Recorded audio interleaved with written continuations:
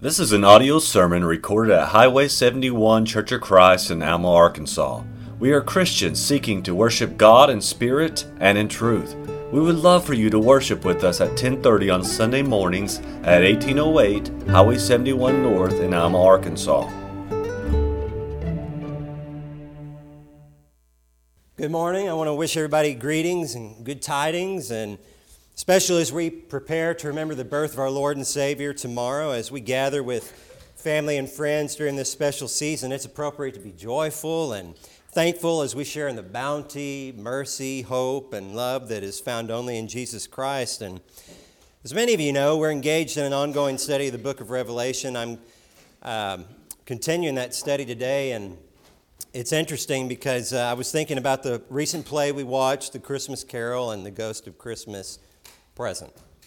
And the opening remarks by Brother David this morning, where he talked about this is a time of hope, I think you're going to see that message is borne out to not the church in Sardis, but the church in Sardis. I see that there's a misspelling in that slide.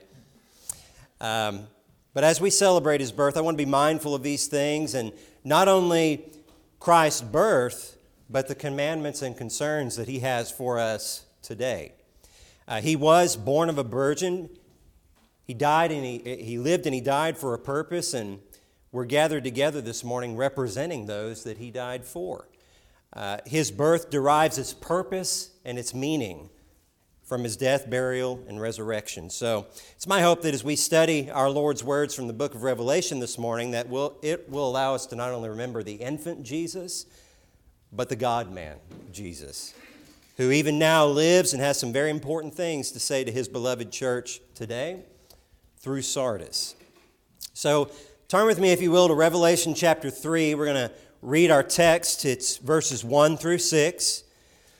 And under the angel of the church in Sardis write, "These things saith he that hath the seven spirits of God and the seven stars. I know thy works, that thou hast a name, that thou livest and art dead. Be watchful and strengthen the things which remain, that are ready to die, for I have not found thy works perfect before God. Remember therefore how thou hast received and heard, and hold fast and repent. If therefore thou shalt not watch, I will come on thee as a thief, and thou shalt not know what hour I will come upon thee. Thou hast a few names, even in Sardis, which have not defiled their garments, and they shall walk with me in white, for they are worthy. He that overcometh, the same shall be clothed in white raiment, and I will not blot out his name out of the book of life, but I will confess his name before my Father and before his angels. He that hath an ear, let him hear what the Spirit saith unto the churches." Sardis was founded around the 12th century BC, and it was about 35 miles southeast of Thyatira, the last church we studied. It was part of the kingdom of Lydia, and Lydia was one of the richest kingdoms of the ancient world, just as we as a nation today are inexplicably rich and blessed. They're reputed to have been the inventors of coined money. Sardis was built on a plateau of rock rising 1,500 feet above the plain. And those plateau walls were almost perpendicular.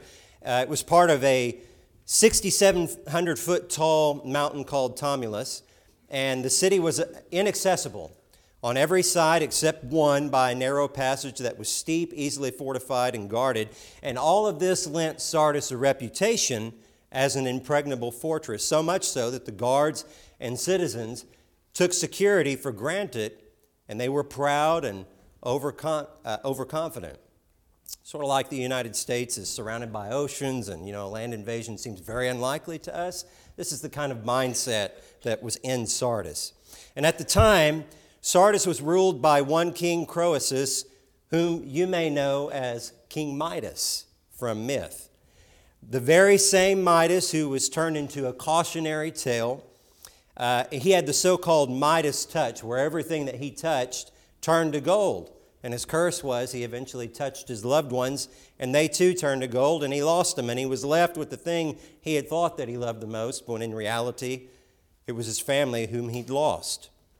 Now Croesus, as I've said, was immeasurably rich, and he was increased with goods. He felt he couldn't be touched even by the most intimidating foe atop his well-defended perch. But the unexpected happened. One night, a Persian soldier in the army of Cyrus resolved to approach that citadel, and he attempted to climb the precipice at a place where no guards were ever set. The rock there was so precipitous and impractical that it seemed to the Sardinians that it would be impossible to scale it. Herodotus says that the soldier climbed that rock himself, and other Persians followed his tracks until a large number of them had mounted all the way to the top. Well, as I said, the walls were carelessly guarded, and because of the failure of those guards to watch, the city was caught off guard. So it was that Sardis was taken, it was utterly pillaged, and it was captured by the Persian Cyrus in 546 BC. Now, interestingly, Sardis had not been without warning, as it turns out. There was a Greek wise man named Solon who warned King Croesus not to be too confident of safety from attack. But even after that Persian army gathered in the plain below his city, he saw no reason for concern, and it was his doom. This Solon, he was actually an Athenian legislator, and he was lauded for his wisdom, and he went unheeded. The Sardinians recounted this cautionary tale all the way up to the point where the letter to Sardis was penned by John. It was like a proverb of warning to them. And according to Herodotus and Plutarch, Solon met with King Croesus, and he gave that Lydian king some advice, which Croesus failed to appreciate until it was too late. Solon is reported to have advised King Croesus that no human being is self-sufficient in every respect, for something is always lacking. In every matter, it becomes us to mark well the end, for oftentimes the divinity gives men a gleam of happiness and then submerges them in ruin. Now, it was only after he had lost his kingdom and was awaiting execution that Croesus acknowledged the wisdom of Solon's advice.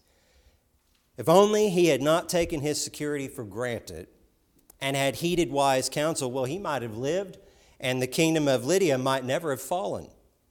God often points out the importance of seeking wisdom throughout Scripture, and men who do so tend to be remembered, like the three wise men who sought out Jesus at his birth. And when our Lord addressed the church in Sardis, he understood this background. He understood that they knew this story, and he used it to drive home his message. Let me show you what I mean. Revelation 3, verse 1 of our text. And unto the angel of the church in Sardis write, These things saith he that hath the 7 spirits of God and the 7 stars. I know thy works, and thou hast a name that thou livest and art dead. Solon was one of 7 so-called wise men of Greece. You can see him up there on the screen. He lived from 638 to 558 BC. Now, these 7 wise men had historically been a source of counsel to common folk and rulers alike. Their legacy held very great sway over the culture that defined Sardis. And the people of Sardis had learned the hard way that even a king sometimes needs wiser counsel than his own. They'd been raised to believe that sometimes a person had possession of extraordinary wisdom, and that to ignore the advice of someone like this would lead to your doom. So I find it interesting that when Jesus opens up his letter to Sardis, he says he has the 7 spirits of God and the 7 stars. The 7 spirits represent the complete power, operation, and wisdom of the Holy Spirit. Sardis was spiritually dead. Its lamp of faith was flickering, almost extinguished. It was like a lamp that was in need of oil. And Jesus directly links the Holy Spirit to oil in Luke chapter 4, verse 18. And he reminds the church at Sardis that he has the 7 spirits of God. And by this he means the Holy Spirit and all the knowledge, wisdom, power, and foresight that entails. Several places in Scripture identify the Holy Spirit in this way. Revelation 4, verse 5, And out of the throne proceeded lightnings and thunderings and voices, and there were 7 lamps of fire burning before the throne, which are the 7 spirits of God. Seven spirits of God are symbolized as seven oil-burning lamps that are before God's throne, just like in Zechariah 4, verse 2, where he sees the Holy Spirit symbolized as a candlestick all of gold with a bowl upon the top of it and his seven lamps thereon. Then Revelation 5, verse 6. And I beheld, and lo, in the midst of the throne and of the four beasts, and in the midst of the elders, stood a lamb, this would be Jesus, as it had been slain, having 7 horns and 7 eyes, which are the 7 spirits of God sent forth into all the earth. So the 7 spirits are the 7 eyes of the Lamb because they are sent forth into all the earth. Now remember, 7 in the Bible represents fullness or completeness. It symbolizes that Jesus is omniscient, all-knowing, and omnipresent. He's everywhere. He sees all things. Why? Because he sent the Holy Spirit into the whole world. Now, Isaiah describes the Holy Spirit using a 7-fold description. Isaiah 11, verse 2. And the Spirit of the Lord shall rest upon him, the Spirit of wisdom and understanding, the Spirit of counsel and might, the Spirit of knowledge and the fear of the Lord. Now, this was a prophecy that was stating that the temple would be rebuilt not by human strength or resources, but by the power of God's Spirit, who is described in his fullness as the Spirit of the Lord, the Spirit of wisdom, the Spirit of understanding, the Spirit of counsel, the Spirit of power, the Spirit of knowledge, and the Spirit of the fear of the Lord. These traits describe the 7 spirits of God to illustrate the all-encompassing work of the Holy Spirit. The main theme of these traits is that the Holy Spirit is the source of all true wisdom. Now, going back to our text, Jesus also mentioned that he has the 7 stars.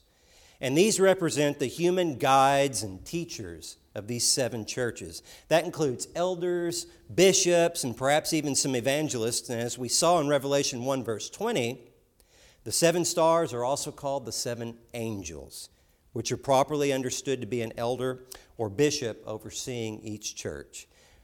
It should not be interpreted as an actual angel because in every case the angel is included in the critique and correction to each church, so it must be a man. Now, obviously, the church had more than 7 leaders, but 7 is used to indicate that Jesus holds authority over all leaders, over all the church, across all time. He's completely in charge of sending the Holy Spirit, as we read in John 14. And he is the one who installs any leader into their position of authority, according to Romans 13. And by showing that he is the possessor and the controller of both of these things, he clearly links the success of any church leader to their level of exposure to the ministry of the Holy Spirit. I want you to think of it this way. A beautiful Christmas light display, minus Jesus, becomes no different than the light display you'd see in Las Vegas. Just look at that for a minute. You may not be able to see it very well, but there is not a single indication of Jesus anywhere in there.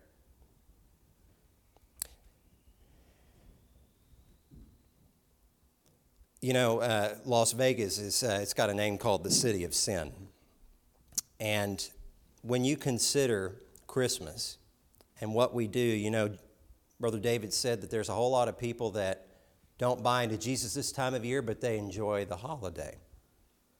And I just want to be thinking this morning that it is the 7 spirits, or the Holy Ghost, who makes the 7 stars, which are the leaders of the church who are shepherding and guiding the flock, the church. The Holy Spirit makes us shine, makes the leaders of the church shine.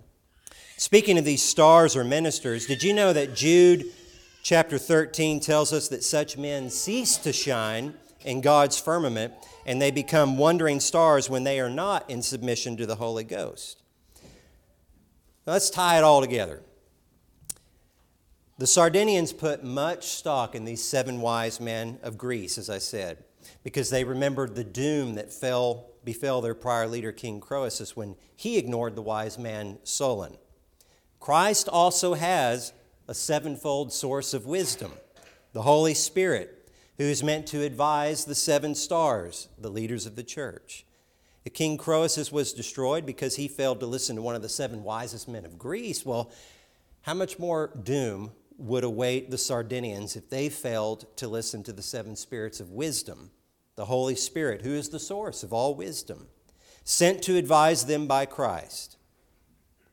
Christ says all of this to get their attention because, like Croesus, there's a battle forming in their midst. And they're ignoring it to their great peril. Well, it's time to wake up before they too are overthrown. So the message to Sardis is going to follow, and Christ has their attention. He says, "Thou hast a name that thou livest, and art dead."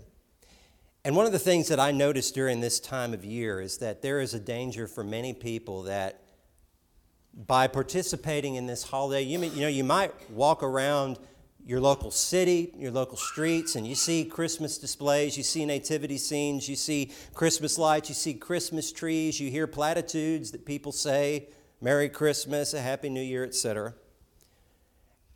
And it may be that that creates this impression of life and service to the Lord that may not be there.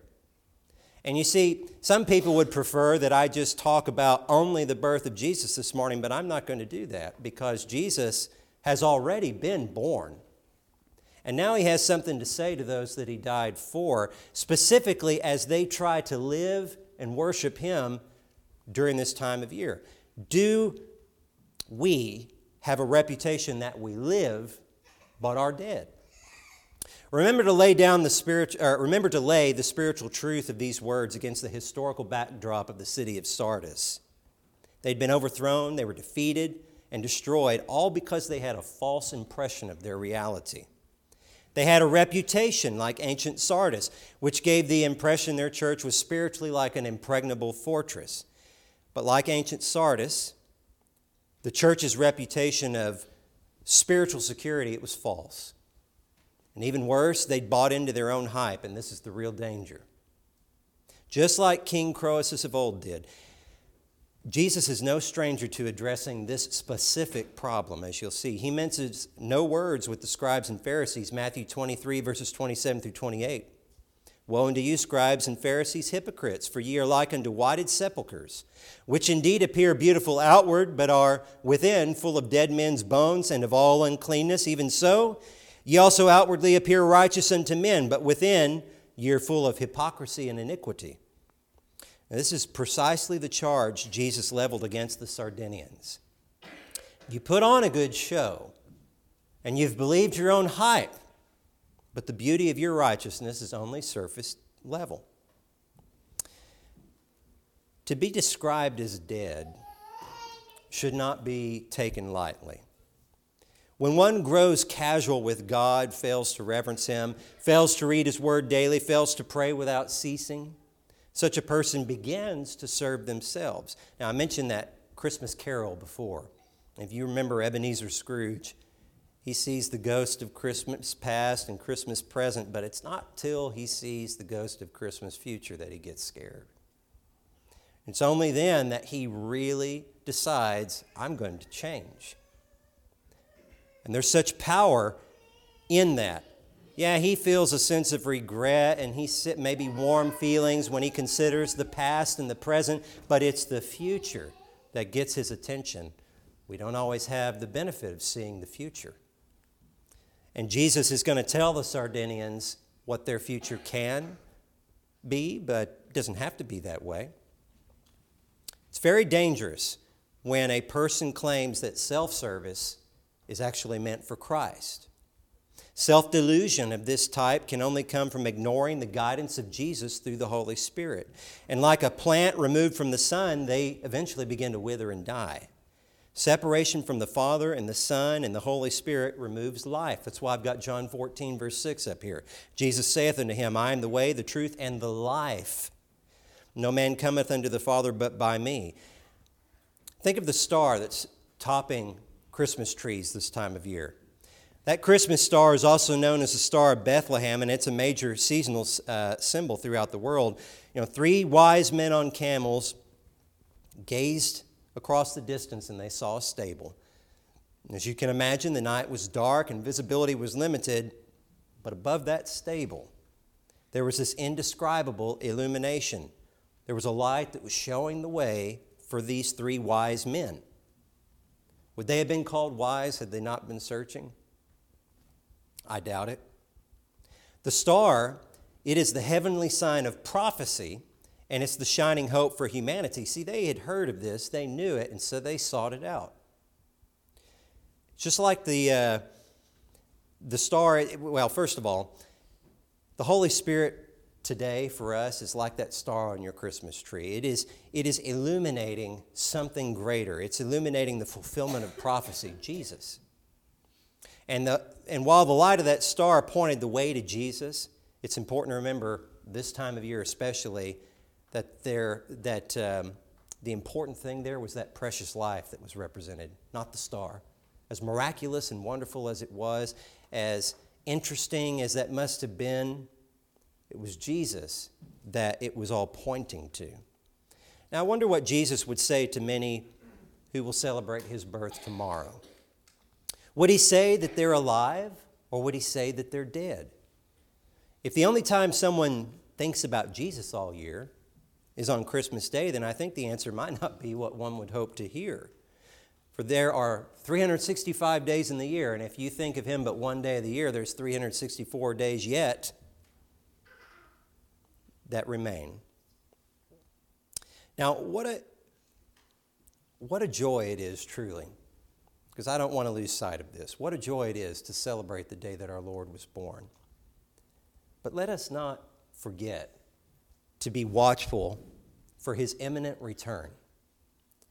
Sardis' problem was not that they had forgotten the things of the past. They were still going through the motions. They were still doing their works. They were still remembering Jesus. But they weren't living for him. They didn't have their focus on the future. And so, what comes next for them is my question. I just want to say that if it feels a little heavy so far for a Christmas message, don't worry. It's going to get a little better because there is hope for the dead. Importantly for Sardis, the Spirit is many times listed throughout the Old and New Testament as the giver of life. Now, if someone withdraws from the Holy Spirit, then spiritual life ceases. But with the gift of the Holy Spirit, there's hope, even for a dead church. Revelation 3, verse 2, "Be watchful and strengthen the things which remain, that are ready to die.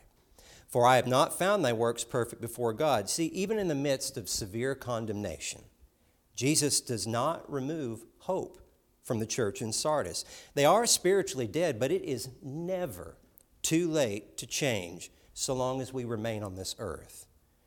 Now, as we exchange gifts this season, remember that Jesus comes to us with a gift as well, the gift of the Holy Spirit, the hope of life. And certainly the statement "ready to die" indicates that there were some signs of life still in Sardis. Thus, Christ says, "Strengthen the things which remain, which are ready to die." God has a very unique method, doesn't he?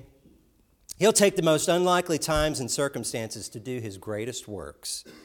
A mere 70 years before the Second Temple would be utterly destroyed was a time of Roman rule. The people of God were subjugated. Jewish leadership was serving themselves rather than God. This is when Jesus was born. It was the height of the Pharisees' influence. The Sanhedrin, supposedly the court of justice, guided by religious ideals, was corrupt to the very core. Death and oppressive sin were at their height when Jesus was born, but it was this time that Jesus sent his son to be born of a virgin. He didn't wait till after the temple was destroyed to come in and kind of make people feel better after a great disaster. He came just before it, just before the adversity. And at this perilous time, the Holy Spirit was sent to the earth to begin the greatest work in the history of the planet.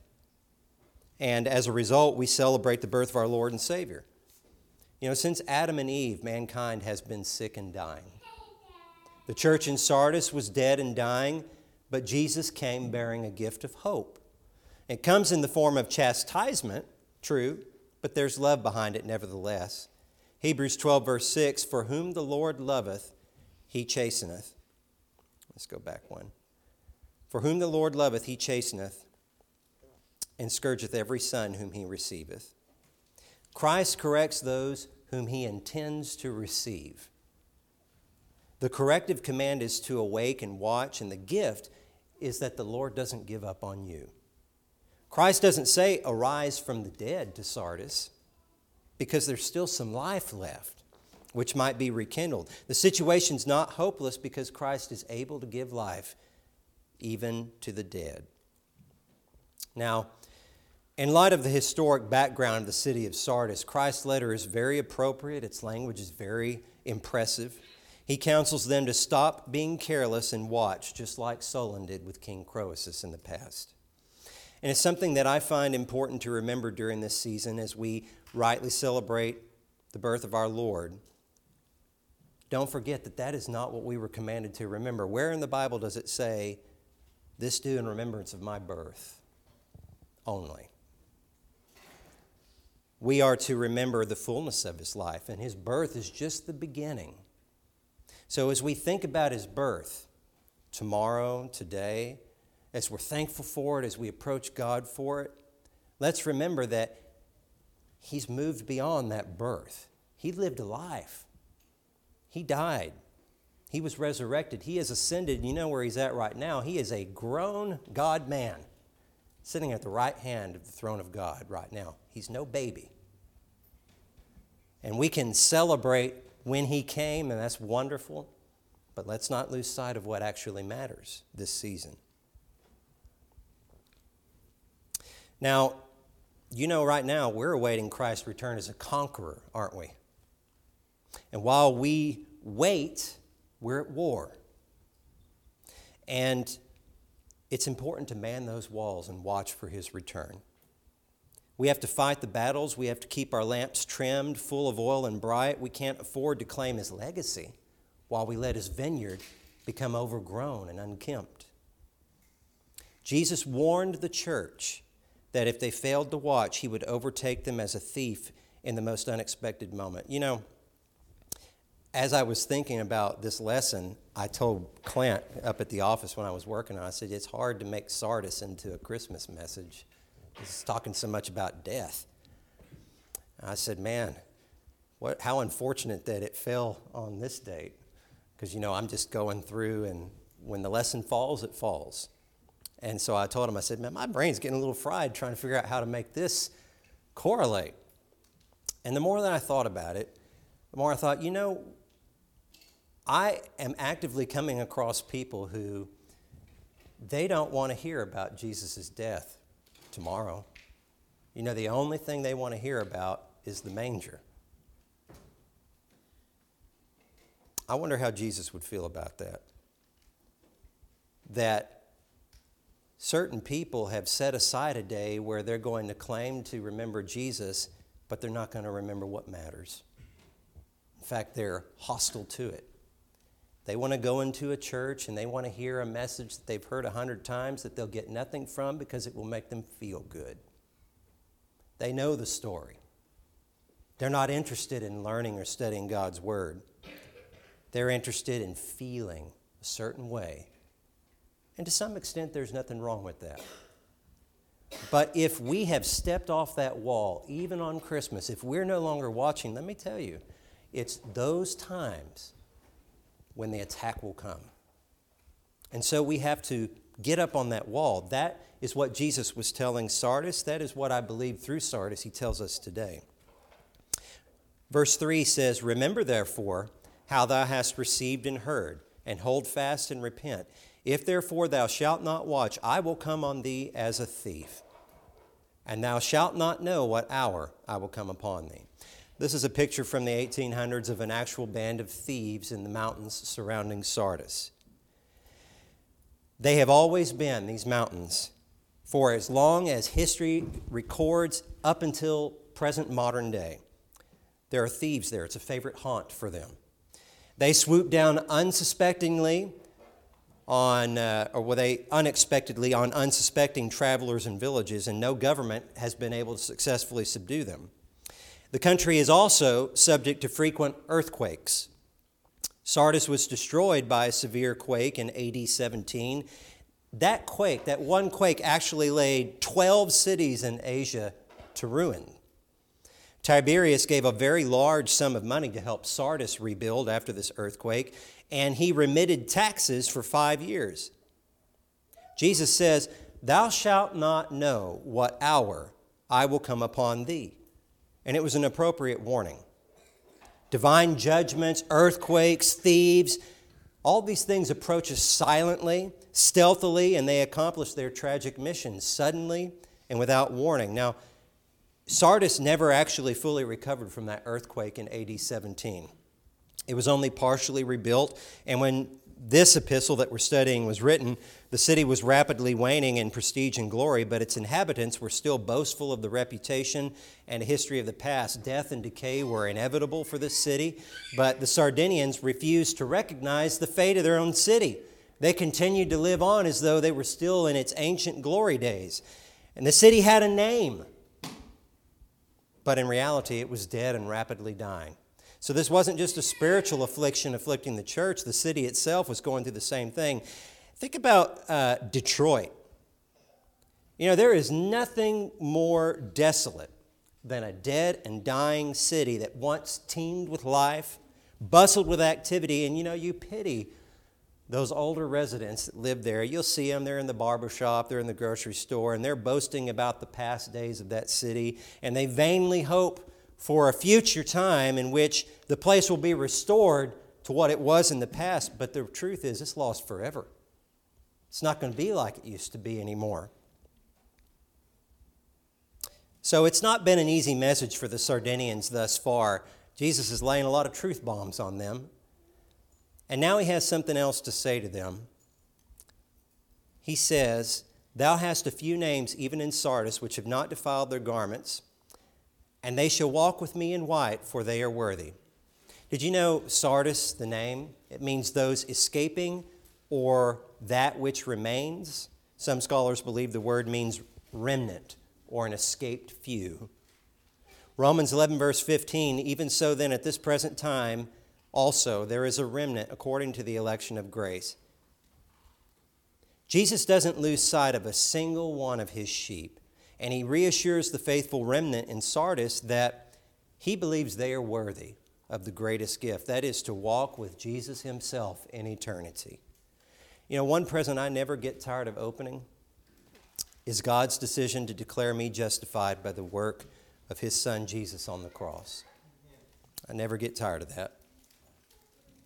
Even in difficult times and circumstances, especially in those times, we can overflow with abundant joy at the gift of Jesus Christ.